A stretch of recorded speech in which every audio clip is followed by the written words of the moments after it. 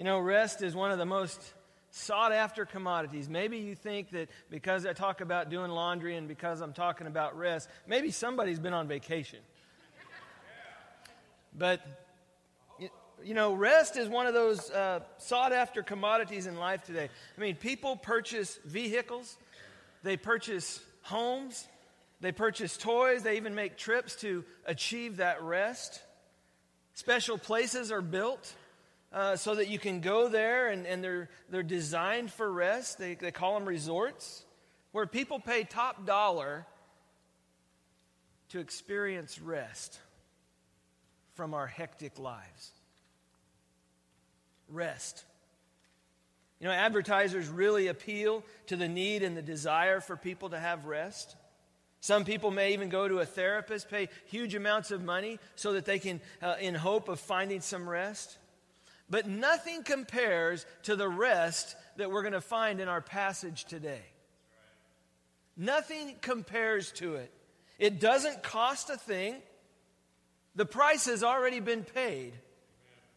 You don't have to go anywhere to find it. And it is the ultimate in experience the rest, the refreshment, the fulfillment that people are longing for. We need it. And we want it. And the rest that I refer to is the complete rest that is found only in Jesus Christ. You know, some time ago, there was a group of tourists. They were visiting the city of Rome. And they came to this enclosure where there were some chickens that were pinned up there. And the guide was talking to them and telling them about these chickens. And he said, these are very unusual and distinctive chickens. He said that they happen to be descendants from the rooster that crowed the night that Peter denied Christ. Well, these tourists were very much impressed. You know, tourists will believe just about anything. So one man from England, he looked at these chickens and he said, "Oh my, what an amazing pedigree these chickens have." Well, the American, he was standing there, and immediately he reached for his checkbook, and he said, "How much do they cost?" And there was an Irish fellow. He turned to the guide, and he said, "But let me ask you, do they lay any eggs?" He wasn't interested in apostolic succession. He was interested in apostolic success. And I think in our church today, the attitude many people have toward the Christian faith is just like this. We want to know something. Is the gospel for me right now? Can the gospel do anything for me right now? Does it have anything to say that is helpful about my problem with nervous tension? Can it help me with that? Can it aid me in the matter of feeling inferior? Is there anything in the gospel that it can do for my terrible habit of anxiety and worry about things when they don't go right? Because, folks, these are the problems that more desperately affect our lives than any other. Oh yeah, we're concerned about terrorism, and we're concerned about the financial markets and maybe even the high cost of health care. But it's these kinds of things, the problems with our nervous tension, our anxiety, our inferiority, maybe resentment or anger, that actually take their bitter toll on us day after day after day after day. We need to know, does Christ offer anything to help us with that? Read with me, if you will, in Hebrews chapter 4. I want to read down through verse 11. And I kind of believe that the word rest is important today. Today is the Sabbath.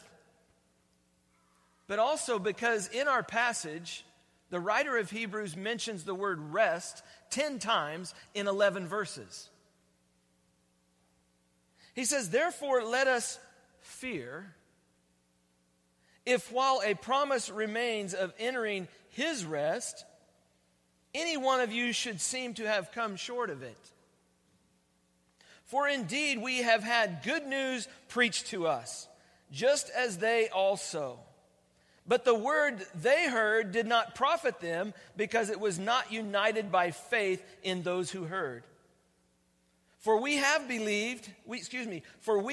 have believed enter that rest, just as he has said, as I swore in my wrath, they shall not enter my rest. Although his works were finished from the foundation of the world. For he has said somewhere concerning the seventh day, and God rested on the seventh day from all of his works. And again in this passage, they shall not enter my rest. Verse 6, therefore, since it remains for some to enter it, and those who formerly had good news preached to them failed to enter because of disobedience, he again fixes a certain day, today, saying through David, after so long a time, just as it has been said before, today, if you hear his voice, do not harden your hearts. For if Joshua had given them rest, he would not have spoken of another day after that. So there remains a Sabbath rest for the people of God. For the one who has entered his rest has himself also rested from his works, as God did from his. Verse 11, therefore let us be diligent to enter that rest, so that no one will fall through following the same example of disobedience. Lord, I want to thank you for your word. And I thank you, Father, for how it speaks to our hearts. Father, I ask in this moment, in this time that we have together, that your Holy Spirit would pierce our hearts. That you would cut away the hardness of our hearts, and Father, that our hearts would be tender toward you. And that in this moment, Father, we would respond in faith, knowing that you are true, that you are holy, that you are above all things. Father, we love you. Guide us in Jesus' name. Amen. You see, drawing near to God takes action on our part. We have to do something. We have to draw near to God. While drifting along is the result of doing nothing with regard to God's word. We hear God's word, we hear it preached, and many times we do nothing about what we've heard. In this sense, then, our author here, he challenges his readers to be diligent. He says, be diligent to enter that rest. Be diligent. Make every effort. Make every effort to enter into that rest. See, we cease from all our efforts in the flesh, but we actively strive to do God's will in the power of his Spirit. So resting from our fleshly efforts and striving to do God's will are not in contradiction with each other. To be clear, the Sabbath, the day of rest, is based on the completion of God's work. 6 days he worked, he spoke the world into being, he created all that has been created and will ever be created. He created in 6 days. And on the seventh day, he rested, his work being completed. And so our rest is a rest based upon the completion of Christ's work of redemption. A rest for everyone who believes. If I didn't know better, I'd think y'all were resting and maybe even asleep. Because when I say that our rest is based on Christ's finished work of redemption, it means I can add nothing to that. He's done it all for me. He is the one who has taken care of my business with God.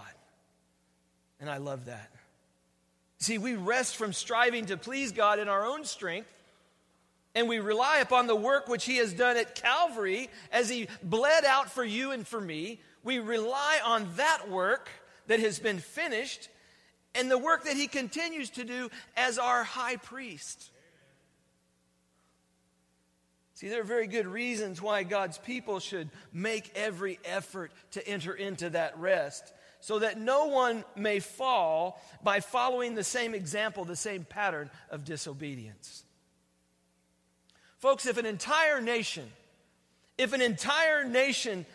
and generation of Israelites failed to enter into that rest, and they died in the wilderness, they died in the desert, never receiving the promise, then there must be a very real danger for us. I mean, those on the Gulf Coast, they just experienced a taste of this tropical depression, Cindy. But several years ago, whether it was Hurricane Katrina or Ike or one of the others, a lot of devastation was experienced. I mean, some remained in their homes and they died because of it. They simply did not believe that the danger was as great as they were told. In the same way, we may read about the failure of the Israelites, and we recognize that they fell short, that they did not receive the promise, they did not enter the rest, and they took their warning too lightly. And we have that looking back on it from experience, and we see that example of disobedience that was there. And yet we don't learn anything from it. We need to listen to Paul's words of warning based on the failure of that generation. We read over here in 1 Corinthians chapter 10, verse 11, it says, "Now these things happened to them as an example, and they were written for our instruction, upon whom the ends of the ages have come." We are at that end point. "Therefore, let him who thinks he stands take heed that he does not fall." See, we've been encouraged. If you look back in Hebrews chapter 2, just a couple of pages, it says, "For this reason we must pay much closer attention to what we have heard, so that we do not drift away from it." I mean, we're encouraged to expend more effort to attain the rest which is before us. Israel's failures should alert us to the dangers. But that's not the only indication of our need to draw near to our great high priest. See, God's word, it exposes our sin.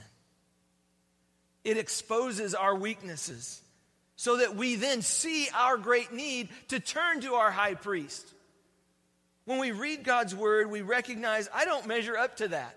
I don't live that consistently. I don't live that day in and day out. So I need to go to the high priest, and I need forgiveness of my sins. Amen. I'm a sinner. We're all sinners that Jesus Christ died for. And we rest in that we are sealed until the day of redemption. Verse 12 says, "For the word of God is living and active." I love that.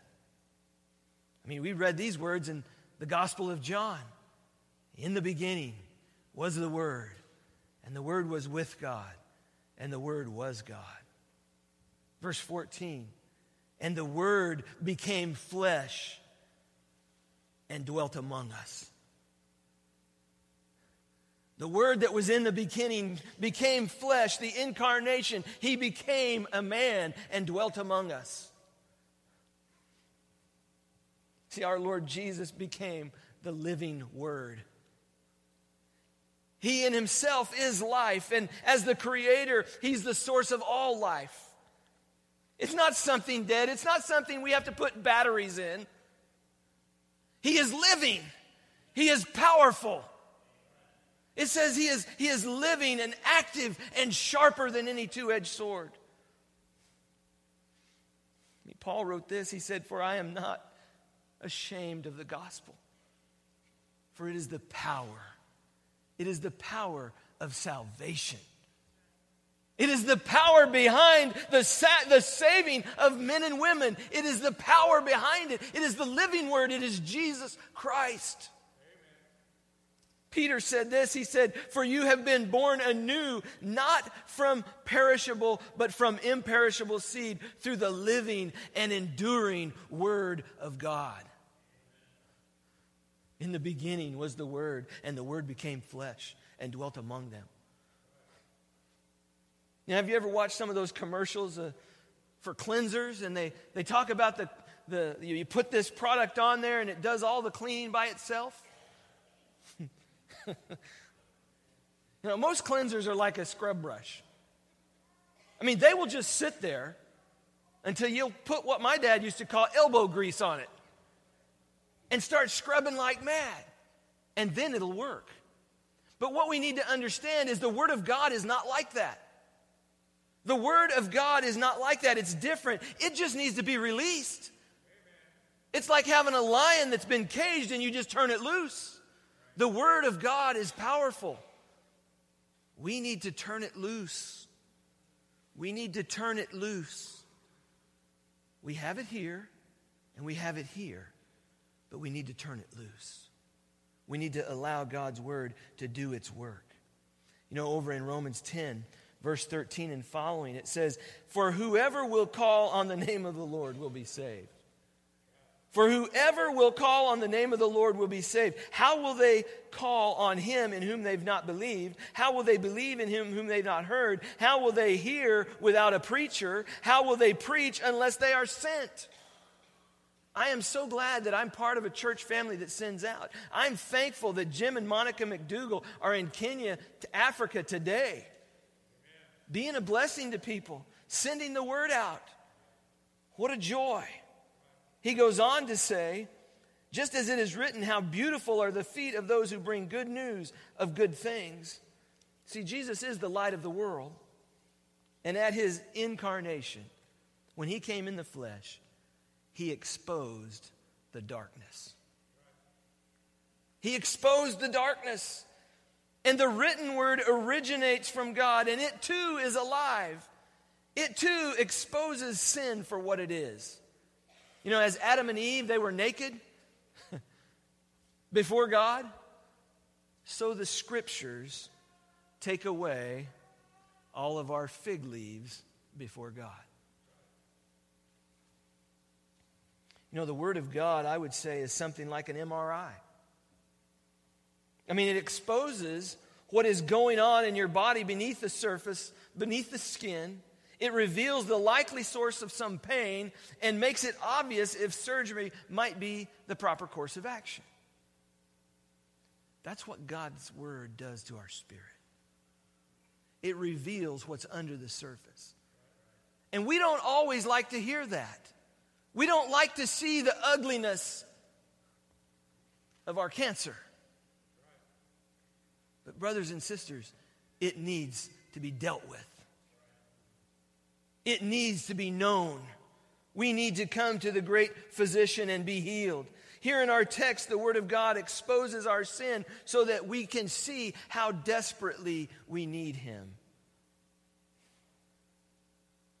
And the purpose is so that we would draw near to Him. See, in the book of Hebrews, the author highlights the importance of God's Word. The importance of God's Word. It reveals God to us, but it also reveals us as sinners, as weak, as in great need before God. See, it holds us before the hope of our salvation, and it warns us of the dangers that are facing if we follow the example of those who walked in disobedience. See, if the Word of God is as important as our author claims it is, then we should expect that we will come under attack. We should expect to come under attack. If we hold up the Word of God and we say, "This is the Word of God," the enemy will not like that. You will come under attack from the enemy, from Satan. Does God really say? Yes, He does. God has spoken. He has given His word. You see, we will come under attack by the world around us because they don't want their sin exposed. We will come under attack by the culture in which we live. And we will come under attack by our own flesh. But listen, the Bible was not written to make us feel good about ourselves. It is written to expose us for what we are. And it was written so that we might know who Jesus is and what He is. And it's written to turn us to Him, die to ourselves, and live in His power. See, our culture today totally rejects absolute truth. And so it rejects God's word as absolute truth. Our culture would say, if there is any truth, it is our truth, that which is true for us, but it may not be true for other people. And in that, the teaching of Scripture cannot be embraced as God's full and final revelation in the person of Jesus Christ. And our culture also claims that we don't need to pay careful attention to it, although the author tells us that we should. See, the result is that this sin-exposing power of God's word is denied and it is ridiculed, just like the salvation that it sets forth. See, if we will embrace God's word as Hebrews, the book of Hebrews tells us and encourages us to do, then we will fly directly into the face of what our culture believes. Is it any wonder that the absolute values of Scripture are being cast aside, not only by the unbelieving world, but also by many who profess to be believers in Jesus Christ? See, many people who profess to know Christ are not so sure that the Bible is absolute truth. They're not so sure that what God said as the standard for marriage between one man and one woman for a lifetime, they're not so sure that's absolutely true. They're not so sure that homosexuality is a sin. They're not so sure that the distinctive roles that God designs and has assigned to men and women speak to us and are valid for today. But let's listen to God as He speaks to us through His word. Because this is a significant portion of Scripture, of revelation for us.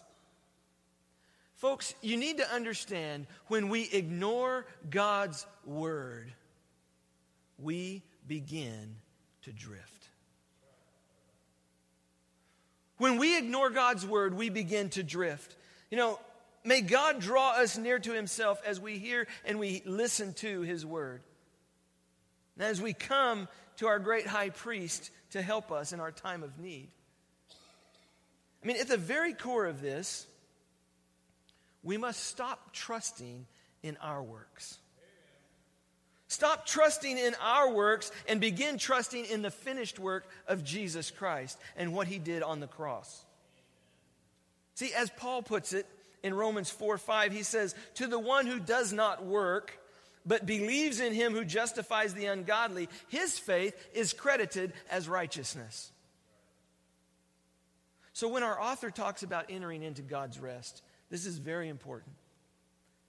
He's not talking about believers learning to trust God in trials so that they will experience His inner peace.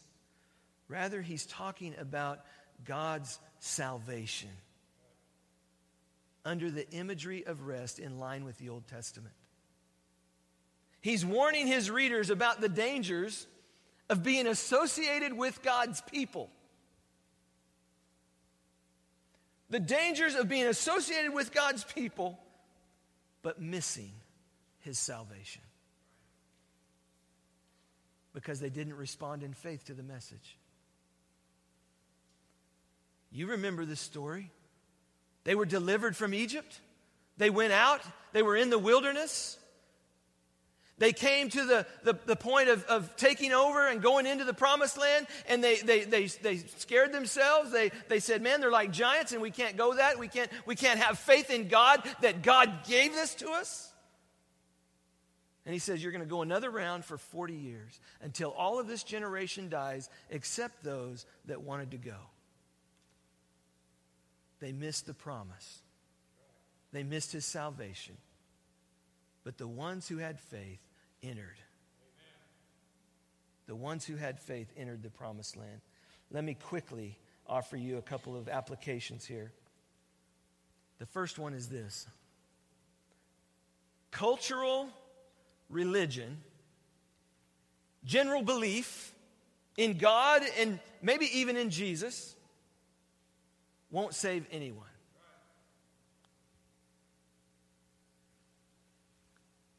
To say that you believe in God, even the demons believe in God. To be saved, we have to have a personal relationship with Jesus Christ. See, it's not enough to grow up in the church. It's not enough to have a general belief in God and in Jesus Christ. We've heard the gospel all of our lives. And intellectually, you may even believe in Jesus and that he died for your sins, but intellectual belief will not cut it. Amen. Saving faith trusts personally in the shed blood of Jesus Christ for my sins. What Jesus Christ has done for me. He took me from where I was to where I am, and I'm thankful for that. But I couldn't get here on my own. He saved me. Saving faith believes that God will be gracious to me in the judgment because I'm covered with the blood of his son Jesus. It's his righteousness, not mine, that is imputed to me as I stand before the Almighty, as I stand before God. It will be the blood of Christ that he sees, not my righteousness, not my works, not anything that I've done. See, make sure that your hope of heaven is not based on your parents' faith. Make sure that your hope of heaven is not on the fact that you hang out with Christians in a church building. Make sure that your salvation, your rest is guaranteed by the blood of Jesus Christ and that you have a relationship with God through him. See, beware of this false peace that comes with a cultural religion. You're not saved because you're an American, because you were born in this country. You're saved when you have a relationship with Jesus Christ. See, people are encouraged. They're encouraged to invite Jesus into their hearts. And they're told that they have eternal life and they will never lose it. What they are not told is that they must repent of their sins. What they're not told is that God is the one who changes their hearts. And as a result of this, current studies show that there is virtually no difference between the way evangelicals think and live and the way the rest of the world thinks and lives.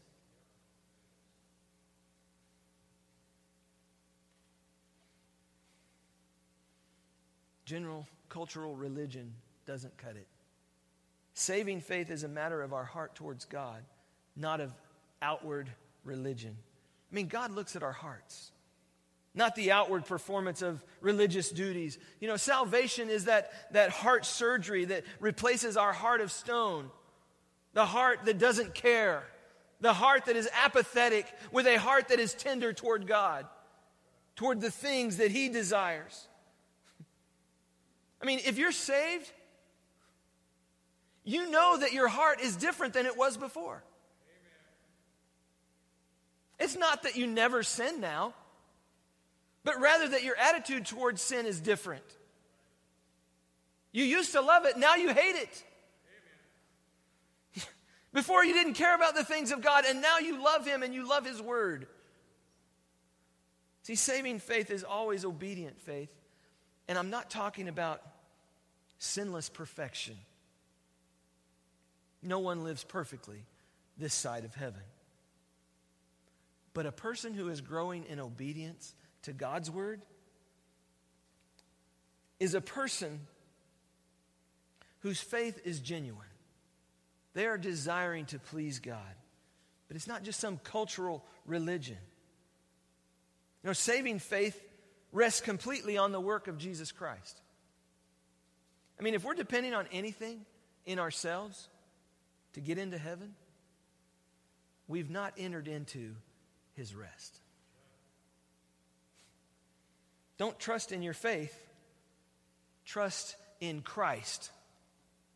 Put your faith and trust in Christ, because God saves us by His grace. And it's based on the merit of Jesus Christ, not on anything I've done, not on anything you've done.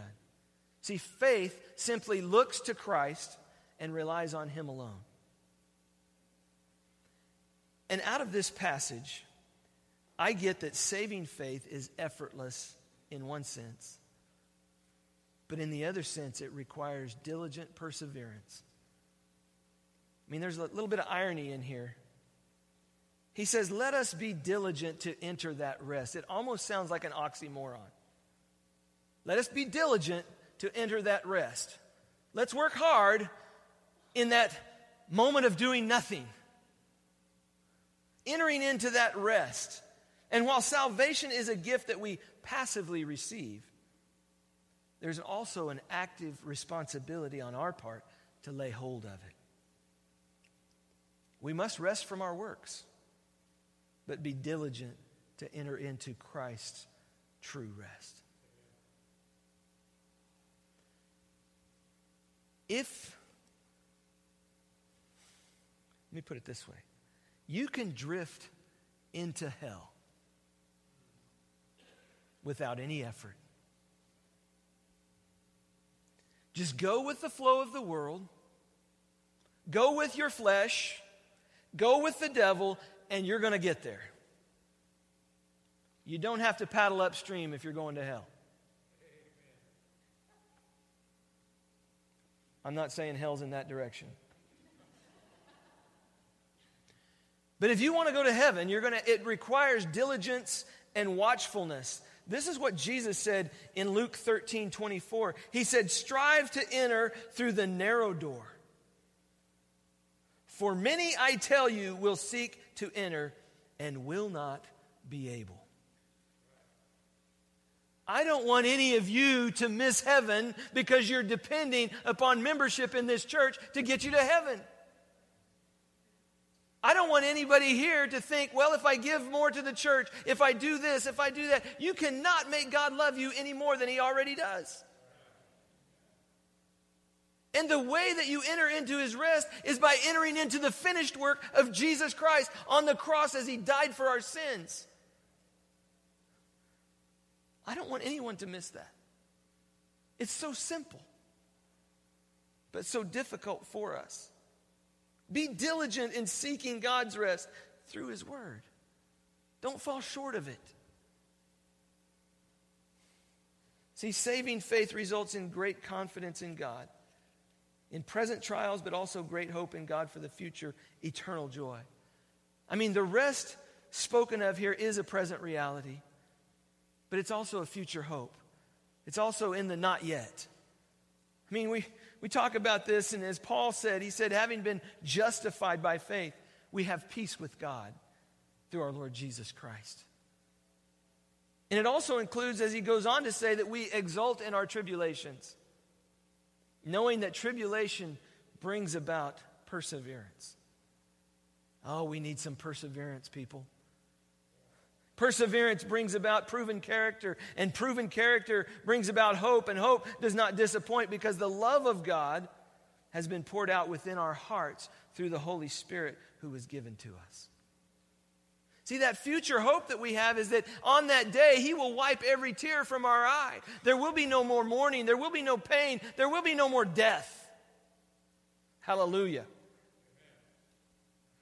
You know, today, maybe you came in here feeling comfortable in your standing before God because you're associated with this church, or because you serve in some way in the church, or because of anything you do. And I hope that you are now disturbed because your standing with God is on shaky ground. To base your hope for heaven on any outward religion is to have a false hope. But on the other hand, if you came in here feeling disturbed because you were despairing of your propensity towards sin, your desire for that, you knew that if your salvation depends on your performance, you'd never qualify. I hope that you are comforted with the good news that you can enter God's eternal rest through faith in Christ alone. Folks, we need to fear the unbelief. The unbelief that goes with cultural Christianity. We just came back from being in a place where they have great, massive cathedrals that sit empty because of unbelief. Because it's a cultural religion. It's not about a personal faith in Jesus Christ. Trust in the Savior. See, there's only really one thing to fear, and that's unbelief. I mean, Christ has given us the victory over the enemy. He's given us the victory over death. He's given us the victory over the grave. He's given us the victory over everything in our life that would set us back. The only thing that can really get to us is unbelief in the Word of God. Because His promises are true. Fear unbelief in those promises of God. Because as long as you're trusting in the promises of God, you can be completely fearless in the face of anything.